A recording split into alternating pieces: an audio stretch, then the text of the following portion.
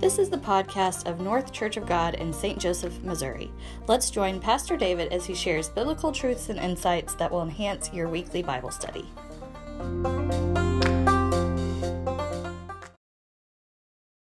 Happy Easter, everybody! Happy Easter. Happy Easter.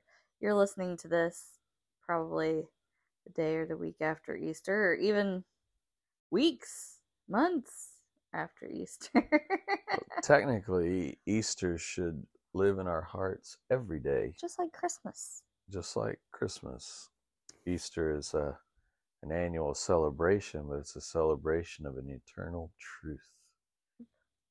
It's no less real today than it was on Easter Sunday. True story.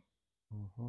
We are sitting in our living room yet again for another recap on the sermon. And today, if you've listened to the sermon on the podcast version, you got a little extra oomph. Compared to the Facebook page? Yeah. Well, so the Facebook page is a different story because when all of the churches are live streaming on Facebook all at once, there's a little bit of a... Servers can't handle it. So, there's a little bit of an issue. So maybe you stumbled upon the podcast because you were wanting to hear the full version of the sermon. Maybe if you missed it or wanted to listen to it again. And then you might have captured a lot of our ambient noise. Oh, the background noise, yeah.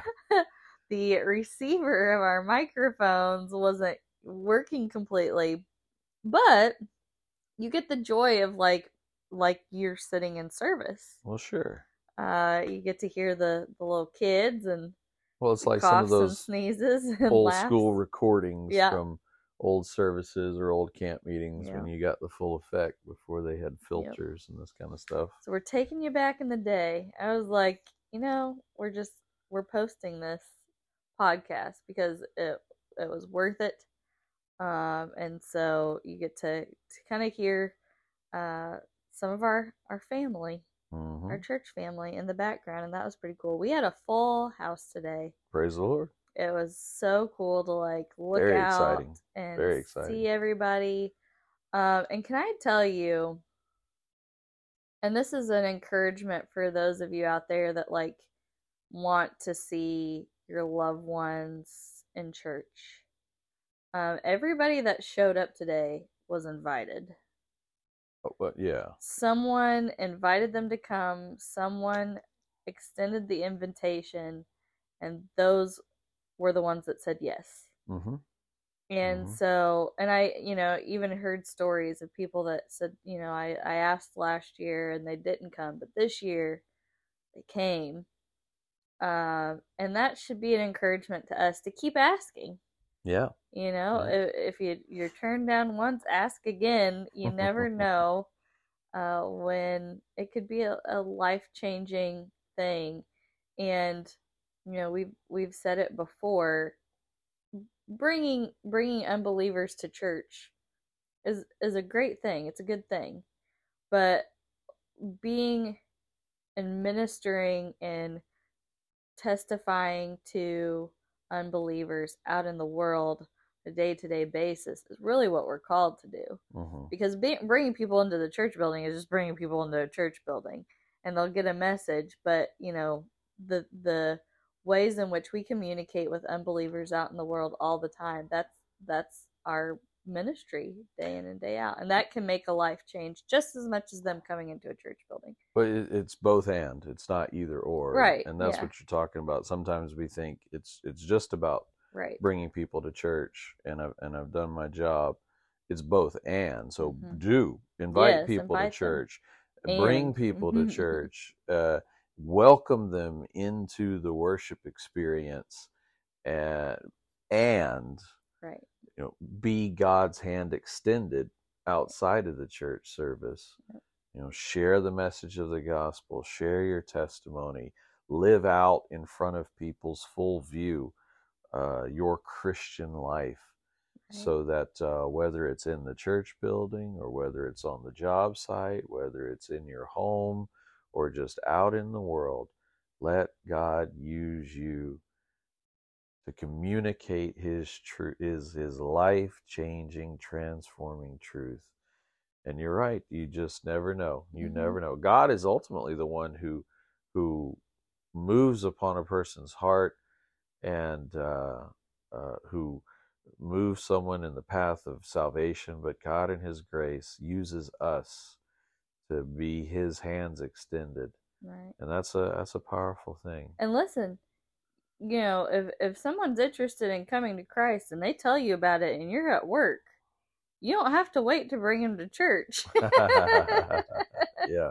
To lead them. And so if you're looking for, there's resources out there, but if you're looking for resources on how to lead people to Christ, send us a message, because we will help you with that. Yeah, we want to support that. But it was just good to see the house full, and we had talked about this sermon briefly before, because you've kind of been in a series, and it's kind of like, okay, well, we've got Easter coming up, so do we continue on with the series, or what do we do?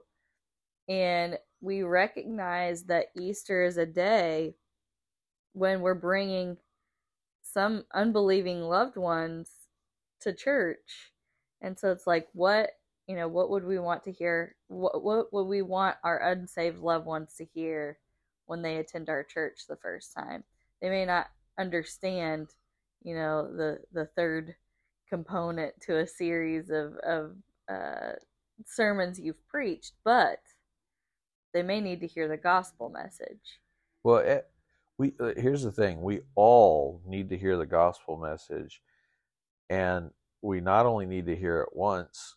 Just because you're saved, that doesn't mean we put the gospel on the shelf. Right. Look, the gospel, the message of Jesus Christ, is the foundation of our faith, and so really, we need to be rehearsing the gospel, remembering the gospel, keeping the gospel fresh in our minds and in our hearts, allowing the gospel to fan the flame of faith within us, allowing it to keep us fresh and to continue to drive us. And so really my central role as a preacher is to just find as many different ways as I can to share the same truth that is the gospel. And so we made there are times when moments like Easter come along and you do a series that builds up to it, or there are times when you make a judgment call and it's a standalone sermon, and that's kind of how it worked out this year. So if you've been following us on the podcast, you know we've been doing a series about words, and we're actually going to pick that back up next Sunday. Yep. We've got about 3 more messages in that series, but Easter was a chance to go back to home base and refresh and rehearse and relive the gospel story and celebrate the central truth of our faith, that Jesus died, that he rose again, and because of his death and his resurrection, our sins can be forgiven, our lives can be transformed, and we have the promise of heaven, all because of what Jesus has accomplished for us. Yeah. And so you preached today out of Matthew 28, and kind of going back to what you said about, the gospel message is that's our faith. It's central to our faith. And going back and looking at that, even though sometimes I know what the gospel is, and so we kind of gloss over it, and we don't as much focus on it. We start to focus on, these intricate details of doctrine and theology and whatever. And but today I feel like it got my wheels turning and put me a little more in the place of the disciples, and made the gospel just a little more real, a little more tangible. And so that's kind of what I want us to touch on tonight, is that, go back and listen to the sermon if you haven't. But we were going through Matthew 28. You mentioned that Jesus has been dead for 3 days at this point, And you said something that really hit me. You said the teacher is dead. Meaning here you have the disciples and all of these followers of Jesus who had been following after him for all this time, and suddenly he's gone. Yeah. And boy, how might that have felt to them? You know, even though they had this promise, this hope, they didn't know what it was going to look like. Yeah. You know, they didn't know how things would transpire. And there's a little bit of fear sometimes in the not knowing, yes. Right? And so it put me in the place of the disciples just from the jump, like thinking, okay, the teacher is dead. Here is a man that they've loved and followed and served and given their life for.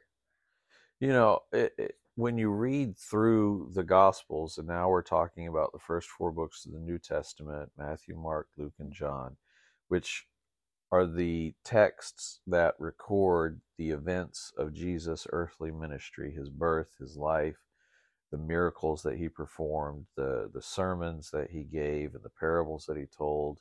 And then ultimately it records his death and his coming back to life, what we call the resurrection. When you read those as stories, when you read them as 4 books, part of a series, you get this picture that the disciples were on this journey, right?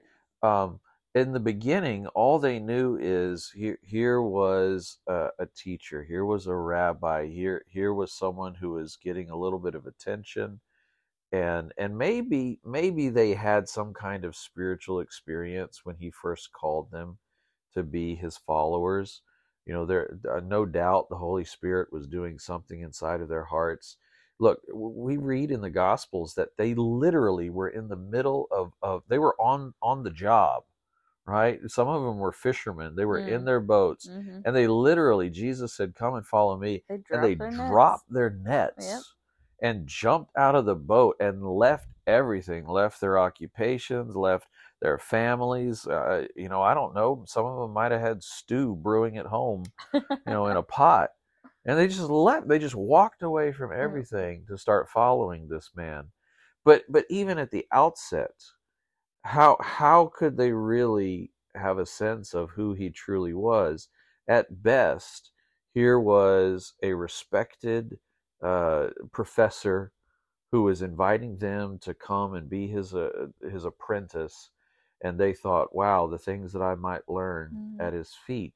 Well, then they start following him over the course of the next 3 years, and they start seeing things that they'd never seen before, things that they couldn't explain. They started seeing the blind who could see again miraculously. They started to see lame men get up and walk that have never walked since birth. They even get to the point of seeing Jesus raise the dead back to life. Lazarus, come forth. So now, with their own eyes, they're seeing miraculous. So now he's not just a teacher. Now he's a man of God. Now he's some kind of prophet. Now he's got power from God. Okay, that elevates him, but still, he's just a man, right? Well, as we begin to march towards his death, he begins saying things to them in private that now are clearly claims of divinity. Now this man is claiming that he is God. The Father and I are one. Now they've got to begin making some choices. Is he insane? Have we been following a madman all this time? But yet we've seen the things that he can do. We've seen the miracles that he's performed. Maybe he really is who he says he is. And then comes the arrest. And then comes the persecution and the danger. And the Bible records that some of his followers, other than the core, that they fell away. They turned back. they said nope, too much. That'd be scary. That would be. And so those few who stuck it out, mm-hmm.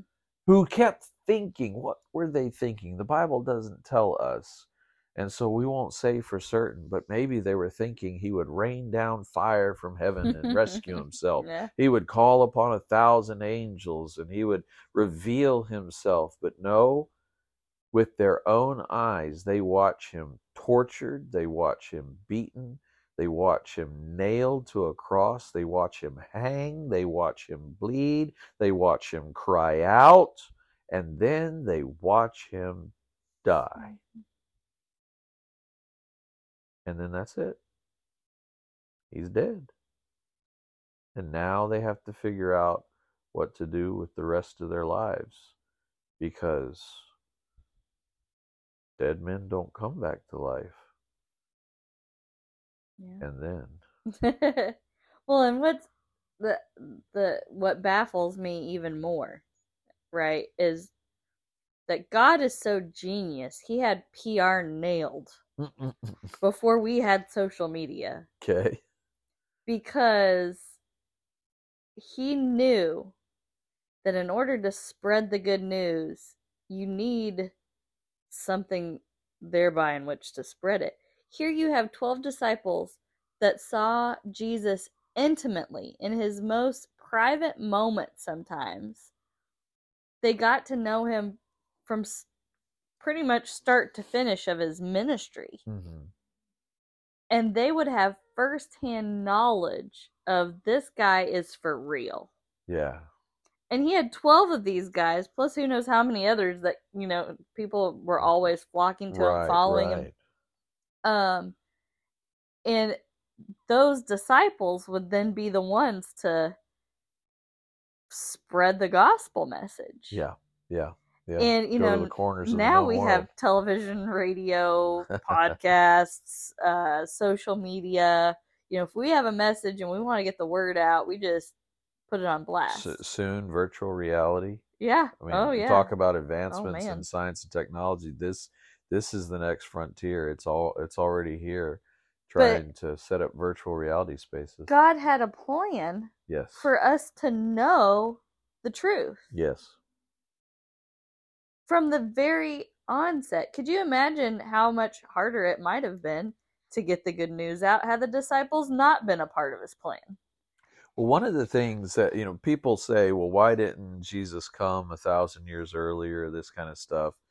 And one of the things that Bible scholars talk a lot about is the fact that when you look at the conditions of history and culture in that point in history, Rome had conquered the world. Mm-hmm. And had unified the nations for all the evils of the Roman Empire. They understood the importance of unifying the nations, of creating trade routes, of creating some language, overcoming the language barriers, and so at no point in history prior to that time was there ever a better opportunity in the ancient world for a message like the message of Christ to be able to spread through the known world. Mm-hmm.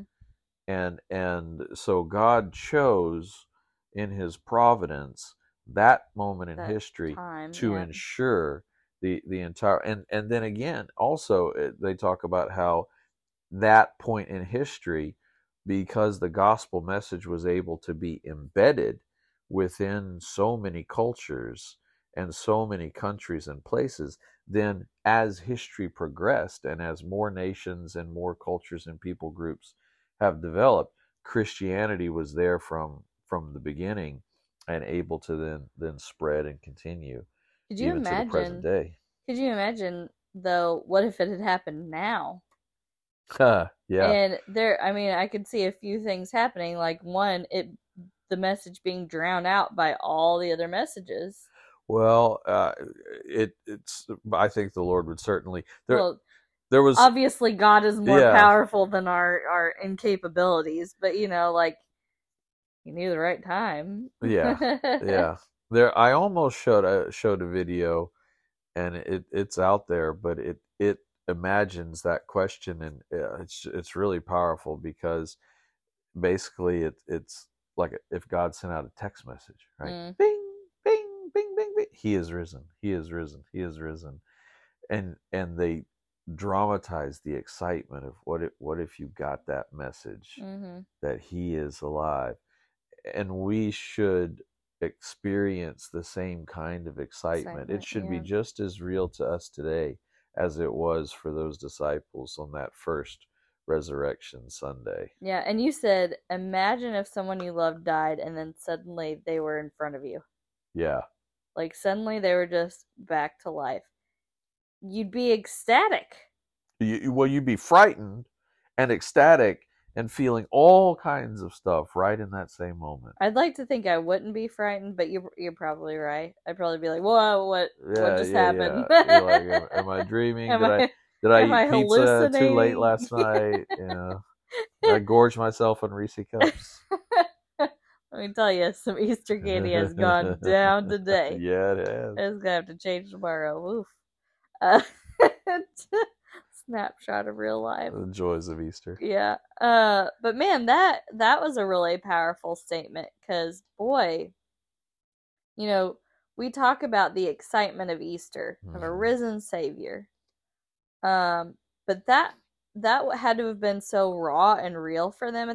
They saw him killed. Yeah.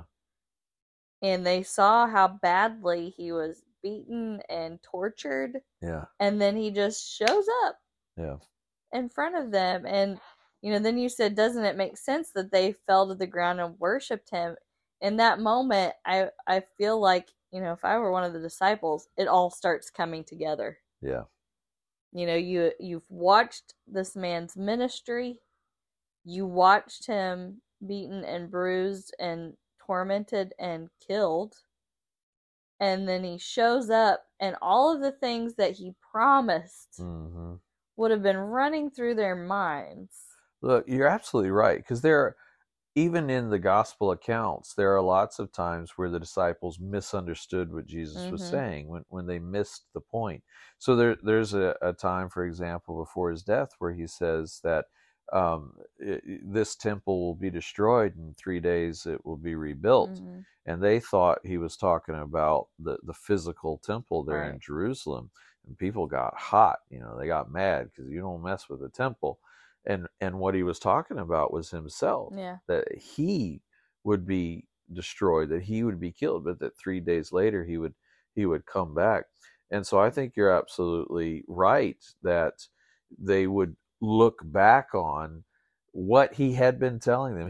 He'd been telling them, and they just didn't get it.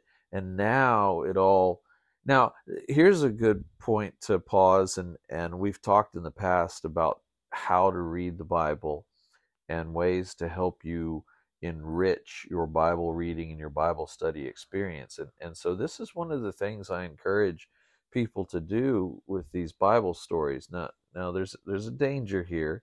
Okay, you never want to say something definitive about what someone was thinking or feeling if the scripture doesn't explicitly state it.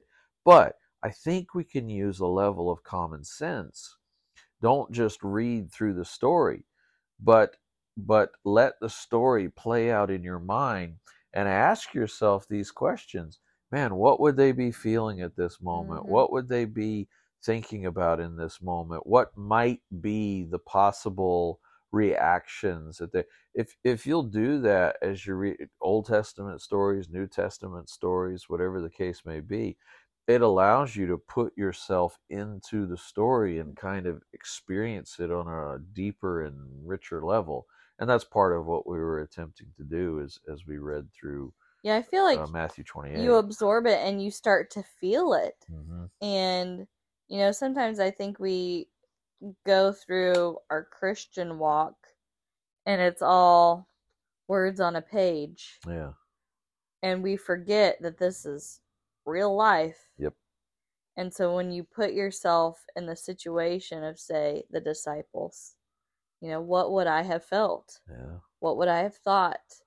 What were some of the things that would have gone through my mind? Yeah. Doesn't mean that that's what happened, but it helps you imagine yourself in their place. It reminds me of the kids series Superbook. Oh, sure. You know, and they get to go to all these places in biblical history, and I always Yeah. thought, well, that would be so cool to like be there at the birth of Jesus. I'm not sure I could handle the death of Jesus. Yeah. I'm not sure I could, emotionally handle that. I watched The Passion of the Christ, and that tore me up, and that was Yeah. like Hollywood drama. But it's so much more real than Hollywood drama. But yeah, putting yourself in the story. What would I be thinking? What would I be feeling? And in that moment, it's like I think all of the puzzle pieces would be coming together, like, and it almost like a glimpse of heaven. Because I imagine one day when we get to heaven and we see him in his fullness and in his glory, all those puzzle pieces will come together for us. Yeah. And so I imagine for the disciples, it's just a little glimmer of what heaven might be like when all of those question marks, those start to burst. When the question marks turn to exclamation points. Exactly. Yeah. And so that was really powerful. Just thinking through that, and so you started going through a talk that Billy Graham had given to science experts. So what I didn't say, because I didn't know if everyone would be familiar with Okay. it was one of the first TED Talks. Oh. So some of our podcast listeners may be familiar with this whole TED Talk deal, which over the last 20 years actually has exploded. Well, I didn't know about it until like maybe the last 10 years. Well, yeah. Maybe 8 years. It was actually in 1998 when Billy Graham gave this TED Talk, and the TED Talks started in the late 90s, but they didn't become popular until like the mid 2000s, and then now everybody everywhere is hosting TED Talks, TED Talk London and TED Talk New Orleans, all this kind of stuff. So you can go on YouTube, and there's a lot of great speeches and presentations on all kinds of different topics and stuff. But that's actually the context was somebody had invited him to give a TED Talk there in Silicon Valley, and yeah, so that was kind of a reference point, a jumping off point for the thoughts that I wanted to share this Easter. Yeah, and so one of the highlights is that we've come so far in science and technology, and we really truly have. Sometimes things are a little creepy, like certain technology. It's like like the fact scary. that our phones listen to us, and man, how many times you and I have been talking about something, and then like an hour later there's an ad for the exact thing we were talking about. It creeps me out, man. It makes me want to throw my phone out the window because I'm like, that's a little scary. I say I wouldn't be afraid if someone I loved came back to life, and yet my phone scares me. And yet your phone, you can take a sledgehammer. Okay, I probably would. But we've come so far in science and technology, but there are 3 things that science hasn't been able to solve. That's right. And the first of those being evil. Yeah. We still have violence in the world, and hatred and conflict and war. And you said around the world and the street corner. Yep. And boy, I mean, we see that even where we are. Oh yeah. This used to be a quiet little town, and boy, there's something new happening every day. Yeah. Crime. Oh man. Yeah. And so you can try to science and tech that, but so far, we haven't been capable of eradicating the problem of evil. I didn't go into a lot of great detail, but there have been lots of movies in the last decade, movies, even TV shows that have tried to explore what would the world look like if science and technology could solve the problem. But always those TVs and those movies and sort of our imagination, even that creates more problems. Right. So like Minority Report. Yeah, that's like what Minority Report. That's a good example. What if we could predict criminal behavior, and so we arrest people ahead of time? Yep. or things like The Giver, where what if we could just eradicate all emotions from people? Well, then you lose your capacity for joy, and you lose your capacity for creativity. What if we could manipulate the genetic code? Fringe was a TV show that was on a few years back, and it imagined, what if we could extract these things from people? But now you're basically mental slaves, with no free will, because you've been engineered and genetically redesigned. And so again, even from a creative standpoint, we continue to grapple with this idea: how can we as humanity eradicate evil? But we can't even conceive in our own imaginations of how to do it. Even the ways in which we've tried to solve the problem in things like Hollywood, which, as we know, sometimes the things that are portrayed in Hollywood are like behind the scenes kind of true. Well, yeah, there seem to be some scary predictions and parallels that end up coming true. So, even though we try to solve these problems on a Hollywood platform, solving those problems then creates more problems. It doesn't create a solution. Yeah, because you can't legislate evil. Yeah. You can't lock it down. Evil is a part of the human nature. There has to be something greater than humanity in order to address the problem of evil. And the good news is there is something greater. There's the power of God through faith in Jesus Christ. Yep. And so, later on in the sermon, you kind of gave the flip side. Even though there starts off being evil in us. I mean, we're born into sin. You can try in your own power to be a good person. Yeah. But that'll only get you so far. Well, that's not getting you to the finish line. Even our quote unquote human best will fall short of what God deserves. Right. And that's why it took God taking the initiative to bridge the gap and to create a covering for us, and to create a kind of balance the scales in a way that we can't do for ourselves. And really, Jesus being the solution to evil is on two levels. I didn't quite go this deep with it, but there is the life transformation that takes place now, right? So that He is eradicating evil in us. Yep. But then the Bible talks about there is coming a day when Jesus Christ will return. We call it the second coming. And when all the world will be judged. And at that point, the Bible promises evil in all the world truly will be eradicated. Yep. There will be a new heaven and a new earth. Those who have trusted Jesus as Savior will populate the new heaven and the new earth, and only good will reign. Not out of mindless slavery, but because of our willful decision to become children of God. God will eliminate, finally, once and for all, the scales will be balanced, justice will be served, evil will be punished, and only the righteous shall remain. Yeah. And it's a great promise that we have to look forward to. And that's why, I always say that there's glimpses of heaven in our faith. And by us being saved and that life transformation, it moves us closer to what we'll experience in heaven. And so the things that we experience outside of that, the evil and the violence and the war and stuff like that, that's what we're being saved from. Yeah.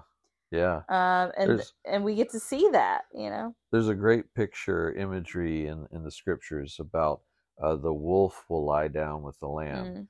It's often misquoted as the lion laying down with the lamb, but it says the wolf will lay down with the lamb. And you think there, right? Wolves are predators. They hunt lambs, they kill lambs, they eat lambs. But in the new heaven and the new earth, there won't be violence. There won't be a need for predation and all. And so there will be this coexistence. There will be this peace that reigns. It's a beautiful image. Yeah. as much as we strive for world peace and hope for world peace and pray for world peace, the only time the world will experience peace is when Christ returns. Yeah. The second problem was that science hasn't solved the problem of suffering. True story. Boy, they've tried hard though. Well, hey, God bless them and keep trying. Yeah, I mean, don't sure. give up. But we have more convenience than ever before. I mean, I don't even go to the grocery store anymore. It was delivered to my door, or I drive up to the grocery store and have them load the groceries in the back of my car. Which I've done enough peopling for today. Yes, please just sorry, drop the groceries. I'm just put them in the back of my car. Thanks. But we have more convenience than ever before, and more medical science. And sometimes I sit here and I think, how are people still dying? Yeah. We have all this knowledge and all this technology, and I think to some, and it may be true, there may be a little bit of conspiracy behind it. Like, some people are like, well, they haven't solved the problem of cancer because cancer is a multi-billion-dollar industry. Hey, this isn't that kind of podcast. there's plenty of those podcasts out I know there. what people are thinking when we talk about this stuff. But despite that, I feel like if there were an actual solution to suffering, somebody would have bottled it up and sold it by now. Sure. Yeah. There's got to be someone out there that's like, sure. And unfortunately, I mean, look, the evil combined with suffering, this is, so many people try to alleviate their own suffering in ways that just cause more suffering. That's why we have so many different kinds of addiction. I mean, you've got chemical addiction, you've got pornography and sex, and you've got gambling, you've got social media addiction, and all of these ways that really, at the core, we're trying to alleviate some kind of suffering. Yeah. There's physical pain, there's emotional pain, there's mental anguish, there's spiritual crisis. And again, all of that is, from the biblical perspective, a consequence of sin in the world. The whole world came under a curse when Adam and Eve disobeyed God, and sin became part of the human nature. And so we live in a broken world under a broken system, and we ourselves come into the world broken, as much as we'd like to believe otherwise. But this is the promise and the joy that comes from salvation, that God can help us put the pieces back together. That begins to happen in our hearts and in our lives. Similar to evil, it happens in us over the course of our earthly life. But again, there's coming a day when Jesus comes back. Not only will evil be eradicated, but all suffering will be eradicated. Scripture says there will be no more tears in our eyes. There will be no more weeping, no more crying. There will be suffering, no pain. No more suffering or pain. That's a clear promise from the last book, the book of Revelation. And so we can appreciate what God is doing in us now through faith in Christ, and we can look with hope for the promise of the day that is to come. Yeah. So, I mean, we, as believers, we will still suffer. Yes. But we suffer with hope. Yes. Whereas the rest of the world they don't have that same hope. Yes. And this is where, a lot of us as Christians, we ask the question, how do people live without the Lord? How do they go through their day-to-day lives, going through the suffering and the pain that we experience in this life, and not have the hope of that pain coming to an end one day? Yeah. We have that hope as believers. And even, we even talk about it in grief. We don't grieve as those with no hope. Right. We know that one day, our grieving will come to an end, that we'll see our loved ones again, and that we will not have the pain of loss in heaven. And so here on earth, though, even though as believers we'll still go through suffering, it's not completely eradicated from our life just because we're a believer. As a believer, our suffering serves a purpose. Yes. God's purpose. Yes. And so it's in our response to the times that we're going through hardships and suffering, that is our, our light basically to the rest of the world. This is what God can do in us despite our suffering, despite and because our pain, of our suffering, and because of it. Yeah. I preached a message 3 years ago, Palm Sunday. I remember it because it was COVID. And it was the early days of the quarantine and the lockdown and all. And I had either read an article by John Piper or heard a sermon from him about five reasons God allows suffering. And I highlighted 3 of those and crafted my own sermon based off of that. But going through that was eye-opening to see that God uses suffering as a tool. Sometimes it's to try and bring us to a point of repentance and recognizing that we've strayed from the path. Sometimes it's to help us grow and to strengthen us and to build our character.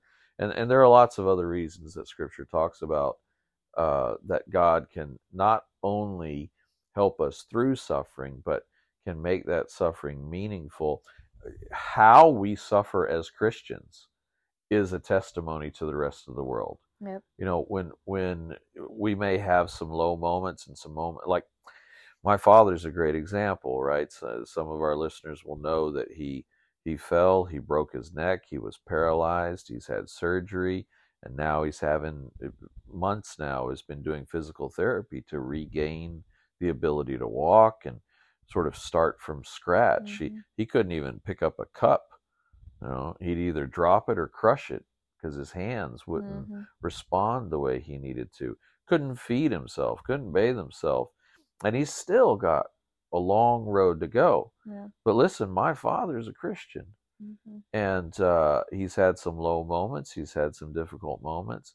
But he bounces back, not in his own strength, but in the hope and the recognition that God is using this suffering for a purpose. Yeah. And how he is suffering, that is, how he is able to continue to persevere and trust God and share that with other people, that's making an impact. Yeah. It's making an impact on the people around. It's making an impact on me. Yeah. Yeah. You also brought something up that, was kind of a truth bomb. What would move 12 men, disciples, and hundreds of thousands more to endure suffering, accept the truth? And boy, we have it easy as believers right now. We think that we endure persecution, and we do to some degree. But, I haven't been threatened to be stoned for sharing the gospel recently, recently, in recent not times. Recently, but yeah. But that was a very real threat. They put their lives on the line. Oh, yes. To follow Jesus and, live for him and with him and serve him. Well, there was first the immediate danger of the Jewish leaders, and we see that clearly displayed in the gospel accounts. Look, they crucified Jesus for the things that he was saying. What would stop them from doing the same to them? Look, Peter is outside the trial, waiting to hear the verdict, and he is scared from the top of his head to the soles of his feet, to the point that when someone, this girl even insinuates, "Hey, aren't you a follower of this guy?" He starts cussing her out. Yeah. There went his righteous sanctification out the window. He starts cussing. "No, I'm not. You don't know what you're talking about." There was a very real and present danger. Now, then, not only from the Jewish leaders, but from the Roman government. And we see that begin to get played out in the book of Acts, as now they're leaving Jerusalem and they're starting to travel through the Roman colonies and through the Roman countries, and everywhere they're going, this message is creating a disturbance. And once you start creating civil disturbance, even though that wasn't their goal, it's just the consequence of their message. Well, now the authorities have to get involved. And the Romans, look, they crucified Jesus. It may have been the Jewish leaders that tried him, but it was the Romans that crucified him. And so, again, there was very real and present danger. And then history records not only for the disciples in that first generation of believers, but the first 300 years of the Christian faith. Nero would throw Christians into dens of hungry lions just for sport. He would crucify them, and then he'd put their heads on pikes. And there's this story, and some people question whether it's true or not, but the general gist is still there. Supposedly, he would use the bodies of Christians and set them on fire to light his garden at night. Wow. Regardless of whether that particular story is true or not, there's no question that there was significant persecution, significant negative, dire consequences for becoming a Christian the first 300 years. And that is still true today in many parts of the world. Let us not forget. 2,000 some years later, there are still many who do not dare to be too public with their faith because of the loss of their life. But here's a little behind the scenes thing for you, because look, I don't know about other preachers, but I don't claim to come up with too many original ideas. So many things have already been said and shared.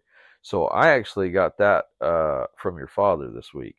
Oh, really? Yeah. Hey, in fact, yesterday, as we were spending 8 hours trying to put the women's bathroom together at church, the pastor's job never ends. And I'm pretty sure he heard that from somebody on the radio or whatever. And so when he told me that yesterday, I'm like, that's going in the sermon. That's good. That's going in the sermon.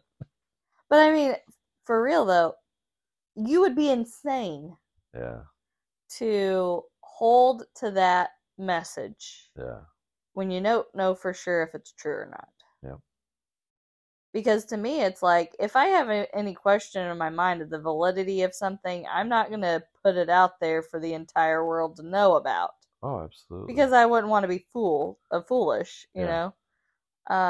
But here these men were like, this is true. I've seen it. I know it. I'm going to do all I can to make sure everyone does. Look, we've even seen in recent years, as advanced modern interrogation tactics, everyone breaks to the point that you pass a certain point, you'll say anything. You'll lie and change your story just to make the pain stop, just to make the suffering stop. And nothing would cause these men to change their story, not even to lie to make it stop. The truth had such a hold on them. It was so life transforming and so powerful. Nothing could get them to change that story. And here, these men are the same men that then spread this to everyone around them. Past the point at which Jesus ascends into heaven. Now they have a mandate. Because not only did they see his life and know the truth, they didn't just, they could have just been like, all right, he's up in heaven now. I'm going home. Right. And take up my fishing gear again and start back square one. No, they were like, whoa. Like, we just lived this experience. We saw Jesus die. We saw him resurrect. We see him ascend to heaven, and we will never be the same. We can't go back. You can't go back. They won't go back. They spread the gospel, and this is how we know it. They didn't go home. They were changed forever, and because they were changed forever, now we get to have that same experience. And the same mandate. To spread the message. And so, the question becomes then, how sold out will we be on the job? how sold out will we be in our families if we know this to be truth? Why are we afraid? Yeah. And one of the things I kind of got into a discussion this week with somebody about them telling their kids about the Easter Bunny or about Santa Claus or whatever, and I was like, listen, like from the jump, we don't want to lie to our kid. Right. We want to only tell her true things. Yeah. Because if we tell her, okay, yeah, there's a Santa Claus that brings you gifts. Yeah. And there's an Easter Bunny that brings you candy and toys and treats. And then there's God, who does all these wonderful things for us and saves us from our sin. But the Easter Bunny and Santa Claus aren't real, so shh, kids, don't. Yeah, spoilers. I'm gonna have to put a disclaimer on this. If your kids are in the car, don't let them listen. But seriously though, like we only want to tell her true things, and so if we start out her life telling her false things, will she believe us when we say, but God is real? Yeah. Jesus really was a man that came and lived on this earth, fully man, fully God. He gave his life for our sins so that we could have eternal life. And he's alive today at the right hand of God, making intercession for us. Like, if we tell them 2 lies and a truth, yeah, are they going to be able to suss out when we're telling them the truth? And so that's how sold out we are to revealing truth in our own home. Yeah, every Christian home has to make those decisions for themselves about how to navigate some of those things. But you're right. For us, we've chosen to go this route, that we want truth to be true. Yeah. And certainly, as our kids get older, we want them to explore their imagination and creativity, and we'll create opportunities for that. But yeah, better to establish truth now, even if it means sacrificing some cultural experiences, or even some things that maybe were happy memories from our past. Look, there's a greater happiness to be found. There's a greater joy to be experienced. And listen, she still gets presents. She still gets Lord treats. Have mercy. She yes, had she her does. Easter basket today. Man, and she had so much fun. Oh my goodness. Finding the eggs. She didn't get it at first. No. It was like, okay, what is everybody she's quite doing? young. And so she was just running through the grass, didn't know what she was supposed to. But once I started showing her, you can pick this up, put it in her bucket, man, she was going everywhere. Now it's a game. I know that we're going to have to take her out this week and just put eggs in the yard so that she can find them and put them in her Daddy bucket. Needs 10 minutes. Yeah, go find all the eggs.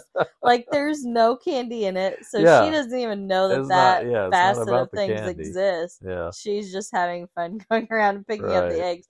I think she walked around tonight for at least an hour. Oh, I mean, just looking for eggs to put in her basket. Well, we were at the point, not that there were that many eggs, but we were taking them out of her basket and throwing it behind her so that she could just keep looking for them.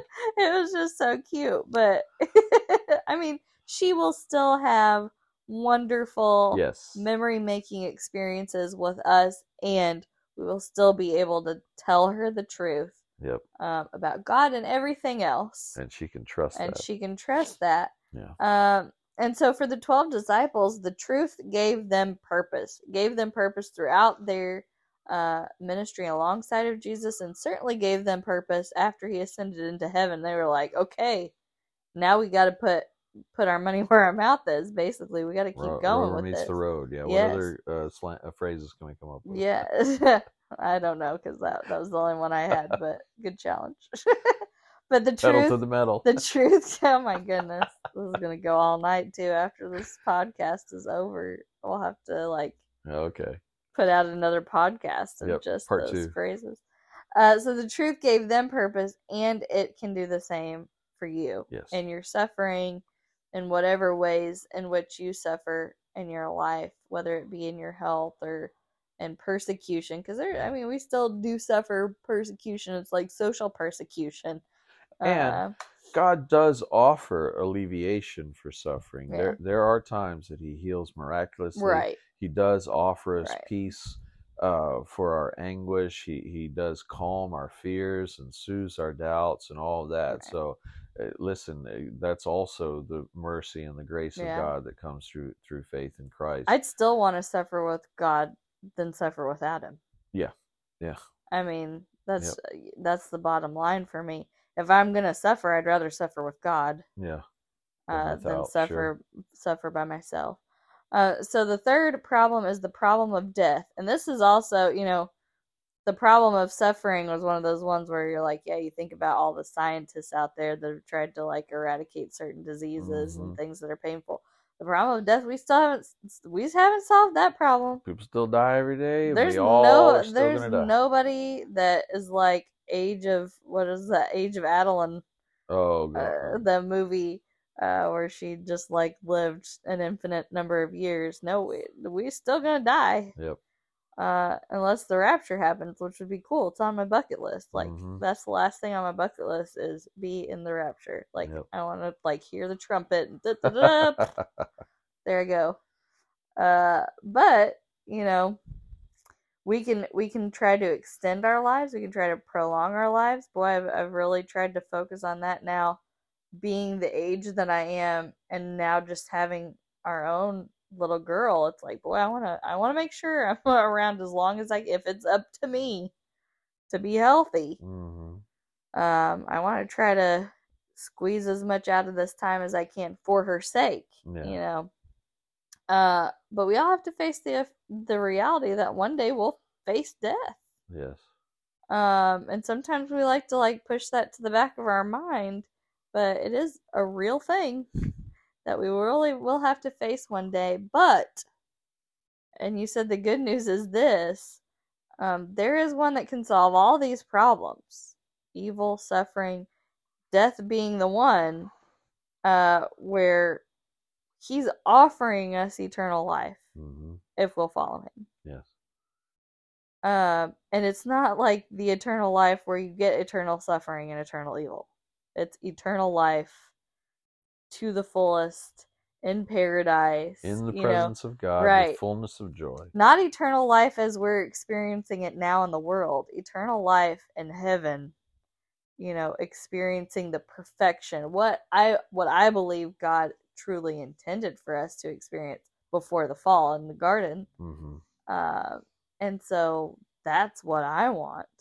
Yeah. I mean, what's interesting is, and we haven't gone deep on this, when you read the closing chapters of the book of Revelation, and it talks about the new heaven and the new earth, look, there's travel taking place. There seems to be commerce and work taking place. There seems to still be kind of nation. It talks about how the nations will come to the city, and so there. It's not this picture of sitting on a cloud playing a harp, for all eternity. And by the same token, it's probably not going to be exactly like life is now or life was 1,000 years ago or whatever. But there is a sense of activity. There's a sense of energy. There's a sense of movement. There's a sense of work and recreation. And there's a sense of life actually happening. Only now, perhaps, as you said, it's life as God always intended it to be, with him being our God and being our King, and us being fully devoted worshipers and servants of God. Yeah. That's the kind of eternity I want to be a part of. Yeah. I don't want to live an eternity in the world as we know it. Boy, that'd be hard.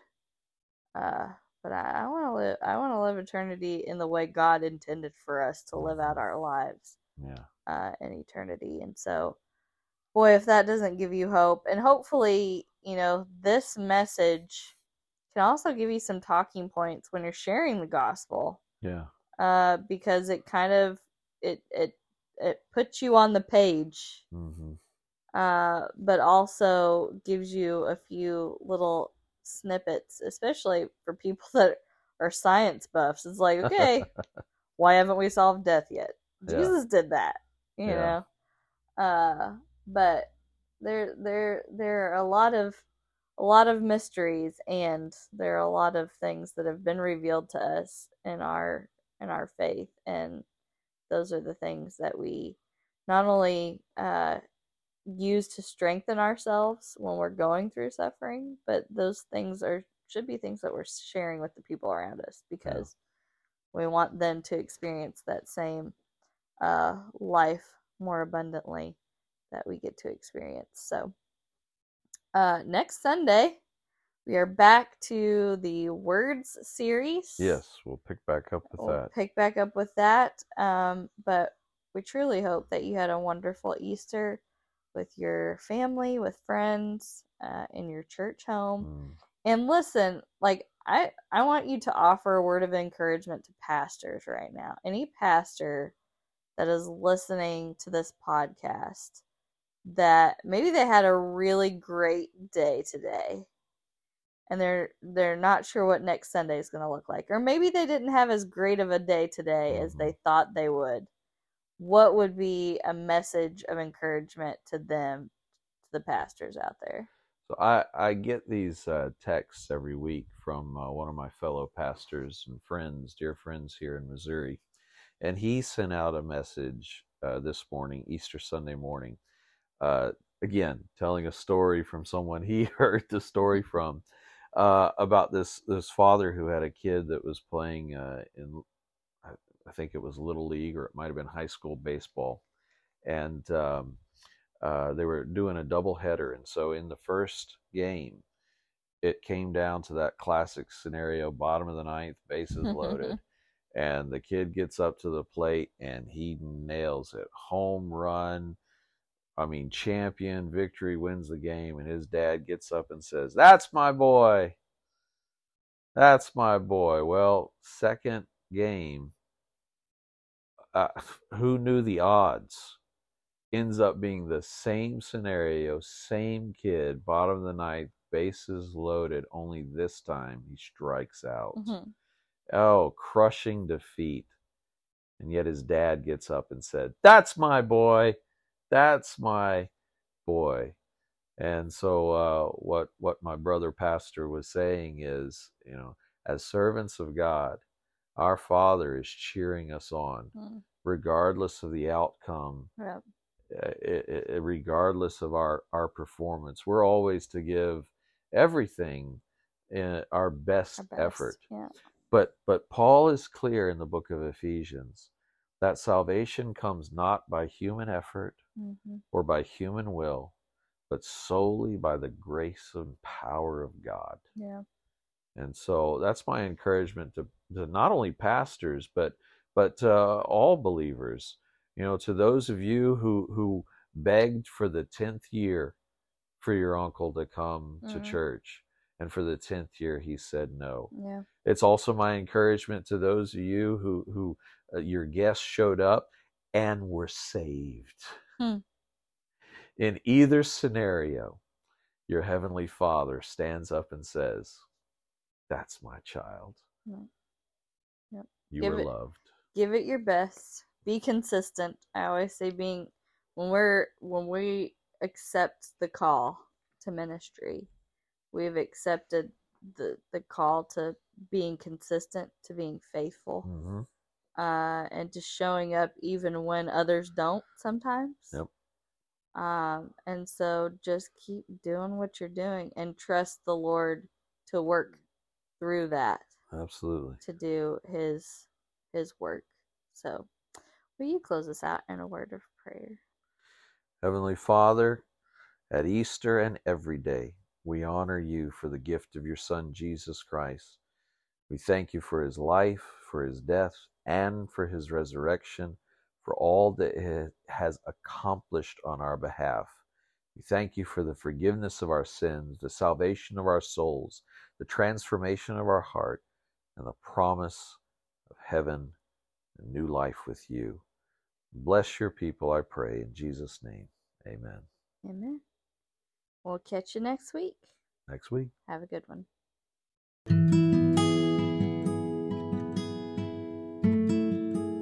North Church of God is located in St. Joseph, Missouri. For more information, go to northcog.com. That's NORTHCOG.com.